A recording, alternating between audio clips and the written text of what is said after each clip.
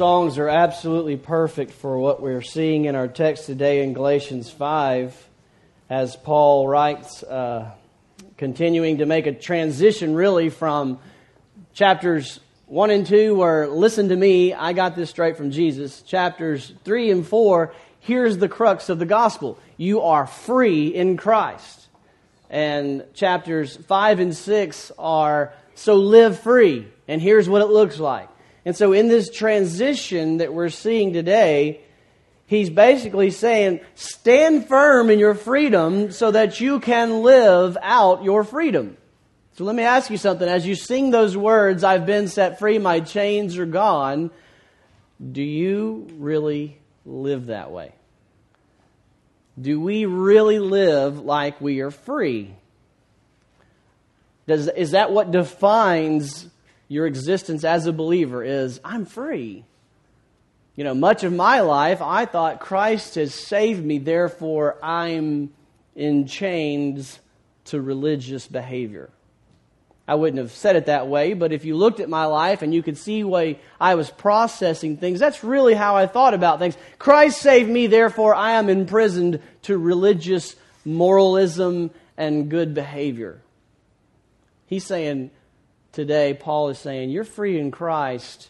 You were set free to live free. Are you living free? We're looking at Galatians chapter 5, verses 1 through 12. And in this first verse, Paul sets the main emphasis of his point here. He tells the Galatian believers in Christ, he says, it was for freedom that Christ set us free. Therefore, keep standing firm and do not be subject again to the yoke of slavery. What does that mean to be free? To be free. To be freed for the purpose of freedom. Freedom from what? What is he talking about? What were the chains? There's all kinds of different opinions about this. There's different ideas of liberation gospel, which says, man, I've been set free from political oppression. That's not what Paul is saying. Paul teaches us we submit ourselves to governing authorities. Others say, well, I've been set free to be who I really am, and that's code for saying, don't tell me how to live. I'm free from religious rules and dogmatism. And Paul says all throughout Scriptures, no, those who are free use their freedom to glorify God and to follow Him. Some say, you know, they turn it into a relativistic idea of truth. There's no truth. There's no right and wrong. Don't impose your religious beliefs on me. And that's clearly not what is being taught when all throughout Scriptures Jesus says, I am the way, the truth, and the life. So there's no one who comes to the Father except through me. There is one way. Narrow is the gate that leads to the Lord. So what is he talking about when he says freedom? You are free, so live free. The most precise answer to that question is freedom from the Mosaic Law. Paul is saying to these Galatian believers who have trusted in Christ, he says in chapter 3, verse 2, you got the Spirit. Remember that, Galatians, when you trusted in Christ and you had a powerful conversion by the Spirit of God? So he knows they are believers. And then come along these Jews who say, well, that's good that you trust in Jesus, but that's not enough. You have to also be circumcised. You have to keep the Mosaic law. You have to live you have to be a good Jew to be right with God. Jesus plus something. And that's what we see all world religions do. They say it's something you have to be a part of the formula. You have to do something to be right with God. It's faith and what you do. The gospel message is not the same as that. The gospel message, it is faith alone in Christ alone that makes you right with God. And so these Jews are coming to the Galatian believers who are believers. They've trusted in Christ. They're saying, now you've got to add this yoke of slavery. You've got to put back on your neck this bondage to the law of Moses. And Paul says, absolutely not. And what we see in the Scriptures is that the Mosaic law was a temporary measure until Christ would come. And when what we see in the law is examples of the difference between us after Christ and those before Christ. Before Christ, God's presence was in a place. It was restricted to a physical dwelling, the temple or the tabernacle. And Jews were told, if you want to worship God, you worship Him here and only here, because there's one God, and this is where you worship Him. And so there's this picture of the presence of God dwelling out there externally, and that's where you go to worship. So it provided a means of worship. We also see that the Mosaic Law provided sacrificial system, which was a way of temporarily restraining the wrath of God that they deserved for their sin. As they sacrificed a lamb, it was their faith that God would accept that as a restraining effect on the wrath of God that they deserved. It was like the weight or the wrath of God was always a cloud over them, but as they, in faith, sacrificed, it was held back. In Christ, when Christ came, He says, I am the unblemished Lamb of God. God took on flesh and He offered Himself as a sacrifice. He absorbed the wrath of God. He took away the sins of believers. He is the one who absorbed the wrath of God, so we no longer live under the threat of the wrath of God. We don't have the cloud of condemnation hanging over us. We have been set free from the penalty of our sin. And when Christ died and He was buried and He rose again from the grave, the resurrection power now sets us free from the power of sin in our lives. And so when Paul says, you are free, Christ says, I settled the wrath of God. I absorbed the wrath of God. I atoned for your sin. Now the Spirit of God who was out there, the presence of God in the tabernacle or the temple, is now tabernacling inside of you because sin has been dealt with finally. Forever. There's now no condemnation for those who are in Christ. So you have, as believers, the Spirit of God, God dwelling in you. Free from the power of sin, free from the penalties of sin, and free from enslavement to self-righteous law-keeping as a means of trying to earn something with God. And so that's what he's saying when he says, you are free. So let's read it again. It was for freedom that Christ has set us free. Therefore, keep standing firm. Do not be subject again to a yoke of slavery. With the coming of Christ, God's plan entered a new phase where instead of external, it's primarily an internal, from the inside out. It's saying instead of a obedient, law-abiding people who are displaying the glory of God and the gospel to the nations, now the church lives from an inside-out experience, a new freedom that is in Christ, a Spirit-filled living that produces the similar effect that now, as we live out the freedom that we have in Christ, the nations see the glorious transformation that takes place by the gospel of Jesus Christ.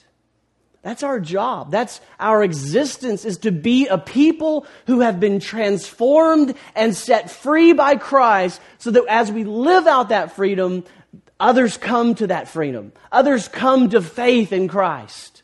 And that's why Paul is so adamant. He says, you've been set free in Christ. Stand firm in your freedom. Live out this freedom. This is the mission of God, is that we display the glory of God as we live out that freedom. So stand firm and do not go back to the yoke of slavery.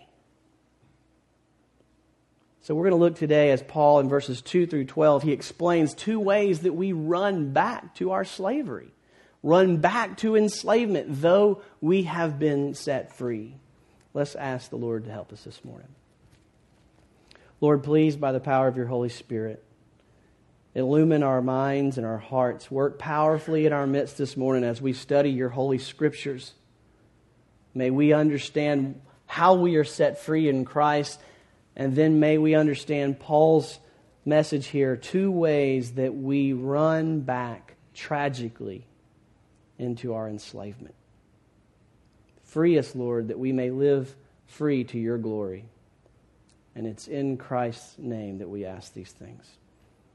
Amen. So in verses 2 through 12, we're going to work through those in two pieces.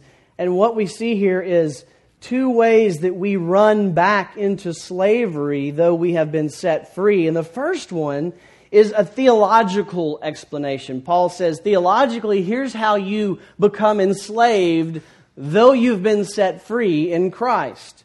Speaking to believers, he says, here's how you become enslaved again, though you've been set free in Christ. Listen to what he says in verses 2 through 6. Behold, I, Paul, say to you, if you receive circumcision, Christ will be of no benefit to you. And I testify again to every man who receives circumcision, he is under obligation to keep the whole law.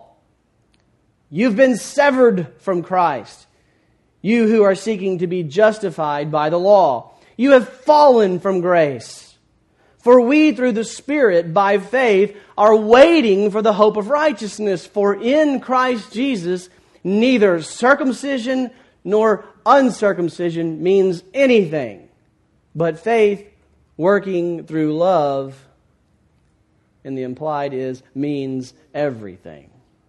So in these verses, it's clear that one of the religious practices that the false teachers in Galatia were telling the Galatians was that they must be circumcised in order to be made right with God. They said, that's good. I'm glad you trusted in the Jesus the Messiah, but that's not enough. You must also identify with the religious elite and be circumcised. You've got to be a good Jew in order to be right with God. And Paul, the key to Paul's argument, to make sense of it, we need to look at verse 4, and that unlocks the rest of the verses. Paul, in verse 4, equates circumcision not as some minor religious performance. He equates it to seeking to be justified by the law. Look at verse 4. He says, seeking to be justified by the law. So he says, those of you who are going to be circumcised because you think that that makes you right with God, he says, you are trying to be justified by the law instead of being justified as a gift of grace by faith. Paul explains that if a person is circumcised as a part of seeking to be justified by the law, then Christ is of absolutely zero benefit to them. He's completely contradicting the two. He says you can't have Jesus and circumcision. It is either Jesus or circumcision. And if you rely on circumcision, then Christ is zero benefit for you as it comes to righteousness. And then he says back in verse 4, if you have trusted in the severing of the flesh, circumcision, then you are severed from Christ. If you think circumcision is going to add something to your account with God or religious practices, if you think anything is of value there for your righteousness with God, then you have nothing to do with Christ. You can't have Jesus plus religion. It's either Jesus or religion. If it's religion, then it's not Jesus. And then he says, if it's religion, then you're enslaved to religion because you've got to be perfect at your religion. That's what he says when he says you have to keep all of the law, the whole law, if you think some of the law makes you righteous. And that is his description of falling from grace. In other words, if you leave grace for works-based righteousness, you have left grace and you are banking on righteousness on your own merit. So he is making an extremely important point to us today. If you think trusting Jesus got you part of the way and then joining this church got you the rest of the way, you are not in Christ. Christ is of zero value for you if you add anything to Christ. In fact, you are enslaved to this church. You're enslaved to religion. You're enslaved to whatever else you add to Christ. So he works through the whole concept in verses 2 through 4 of the law before he gets in verses 5 through 6 and he reviews the gospel. Here he is assuring them, he's giving them assurance. He says to them in verses 5 and 6, "For we through the Spirit," notice he says we, talking to these Galatians, he says, "We through the Spirit by faith are waiting for the hope of righteousness. For in Christ, neither circumcision nor uncircumcision means anything, but faith working through love means everything." So he assures them. Paul reminds them that when they trusted Christ, the Spirit of God sealed them up like preserves. When you trust Christ, the Holy Spirit is no longer out there in a temple. You having your sins finally dealt with completely, the condemnation removed, the wrath of God absorbed in Jesus. Now you are free to be the vessel of the Spirit of God. And the Spirit of God comes into your righteous heart now because of the righteousness of Christ, and it seals it, it preserves it, it seals it so that it can't be broken. And so you stand in the righteous standing of God, sealed by the Spirit of God. And now the rest of your life is described as waiting in faith. Spirit-produced love. You don't work each day hoping that I'm righteous enough for that day of judgment. You live each day in a confident assurance that I am okay and I am going to rejoice on that day because I have been sealed by the Spirit. I have the righteousness of Christ and I'm living out that freedom, displaying the glorious love of God each day. And so he says, that's the Christian life. It's a life expectantly waiting, sealed by the Spirit, trusting that you are going to pass with flying colors that day. And every day it looks like faith working itself out in love. So he's giving these believers assurance as they've doubted their salvation. These Galatians who believed once. And in Galatians 3:2, he says, "Remember the Spirit of God powerfully transformed your life." And these Jews came in and said, whoa. You gotta be circumcised and keep these religious rules. And they said, maybe I'm not saved. Maybe I'm not right with God. And Paul reminds them, yes, for we through the Spirit by faith are waiting for the hope of righteousness. For in Christ neither circumcision nor uncircumcision, religion nor lack of religion means nothing, but faith working itself out in love means everything. Look at your life today. Are you believing in Christ, and is it producing a love of God and love of others?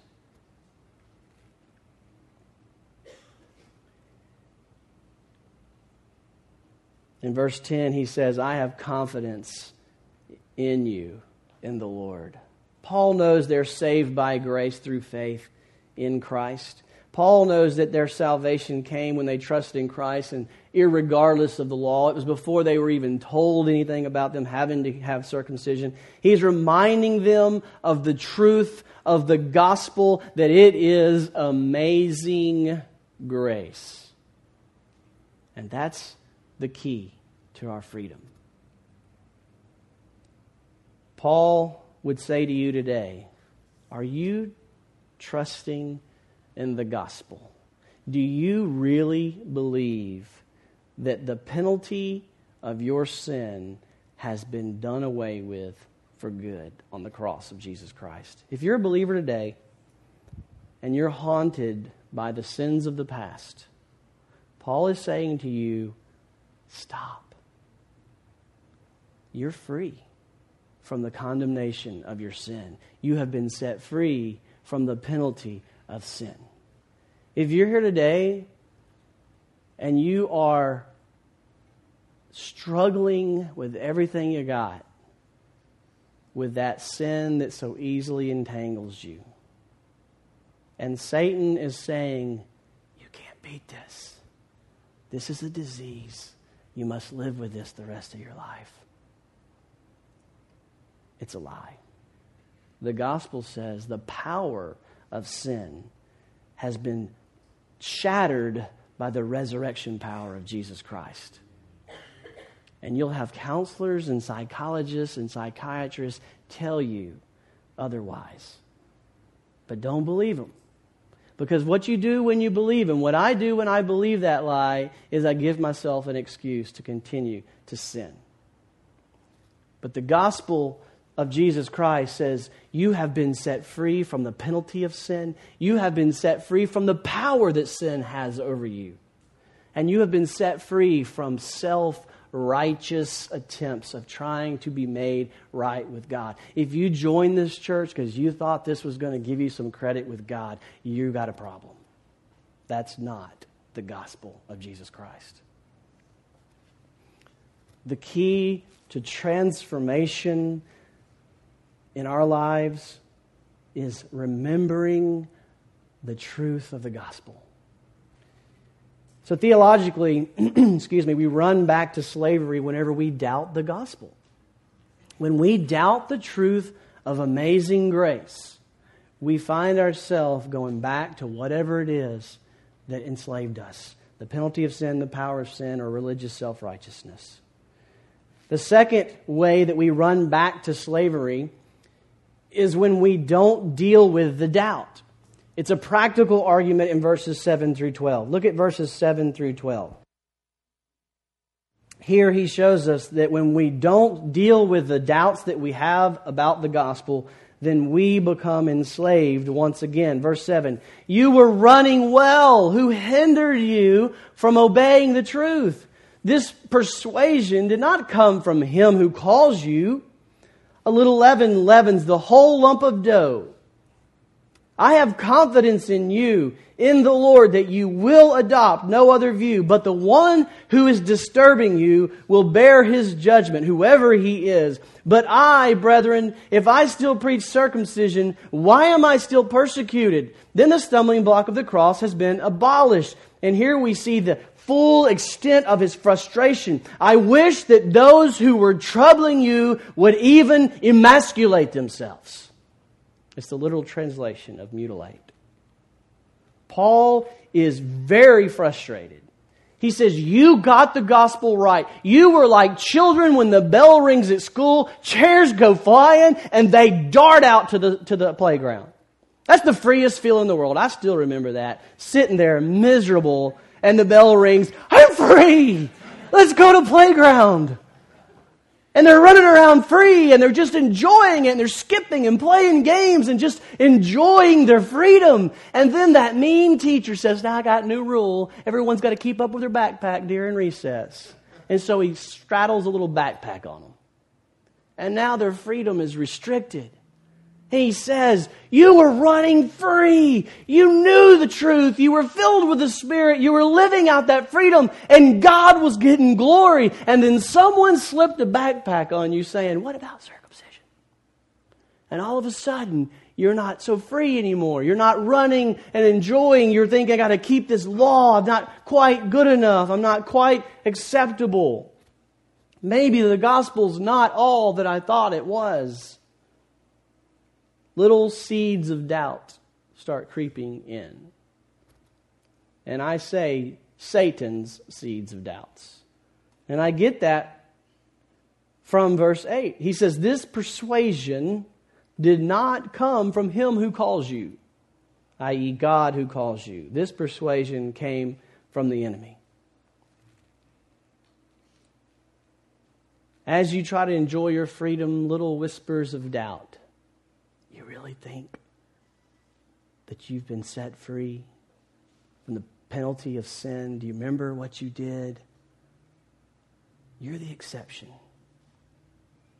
You can't live free. You can't pray. You know what you did. You can't tell others about Jesus, you hypocrite. It's a little lie that Satan plants.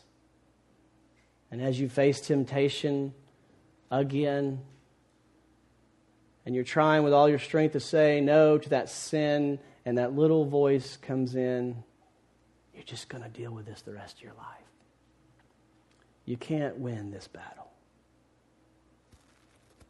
And Paul is saying, playing on the words, cut it out.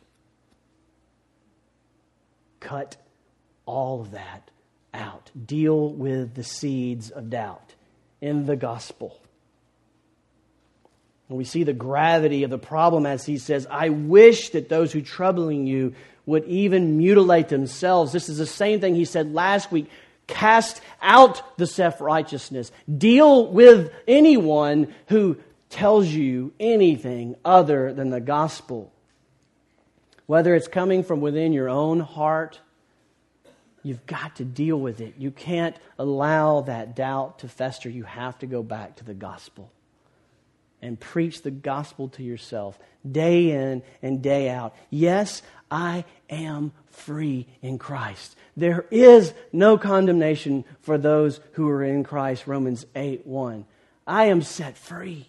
The resurrection power gives me victory over sin. I don't have to give in to this sin. I can and I will say no right now. And when false teachers come, or the self-righteous person in the pew at Sunday looks down his nose at you, and that little doubt goes in, you say, that's not the gospel. Or a false teacher ever stands in your community group and adds something to Jesus, says you're not right with God, Jesus alone, you straighten them out loud right then and there. And if anyone ever stands in this pulpit and preaches a false gospel, you get them out of this place. The gospel of Jesus Christ says, you are made right with God because of the blood of Jesus Christ. The penalty of sin is gone. The power of sin is gone in your life. And the self-righteousness is gone. You are free in Christ.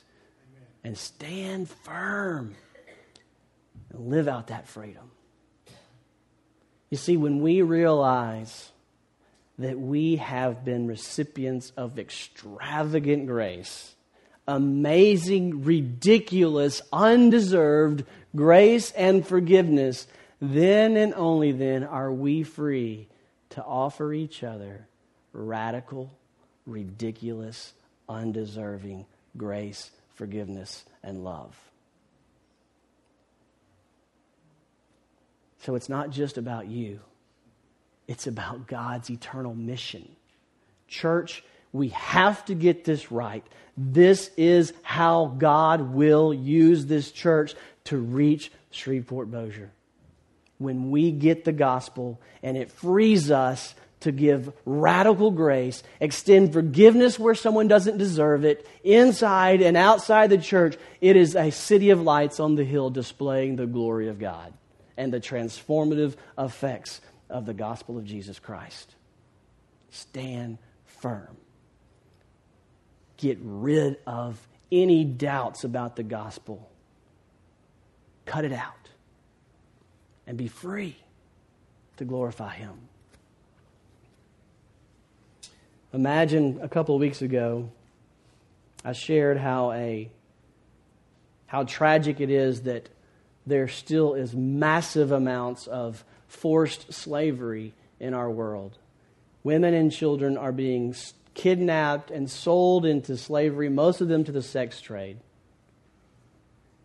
And we talked about the power of the gospel and the picture it is to imagine a family from this church going to one of those wicked slave owners and saying, listen, how much would it take for you to just let one of these children come to my home? And then that family sells everything and gives them the money and takes that child and then says, not only are you not under their care anymore, but you're under ours, but now we adopt you as a child. And you become an heir to this family. You are a child of ours, and we love you. You're free from that old way of life. You're free from that evil taskmaster. You have been set free.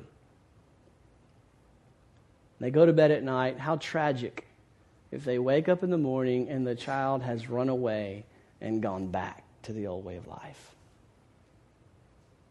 They just didn't believe the truth.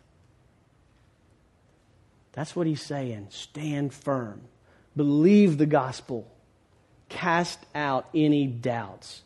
Not only for your benefit, but it robs the glory of God and His mission that He has for us as a people who have been redeemed from slavery. Let's pray together.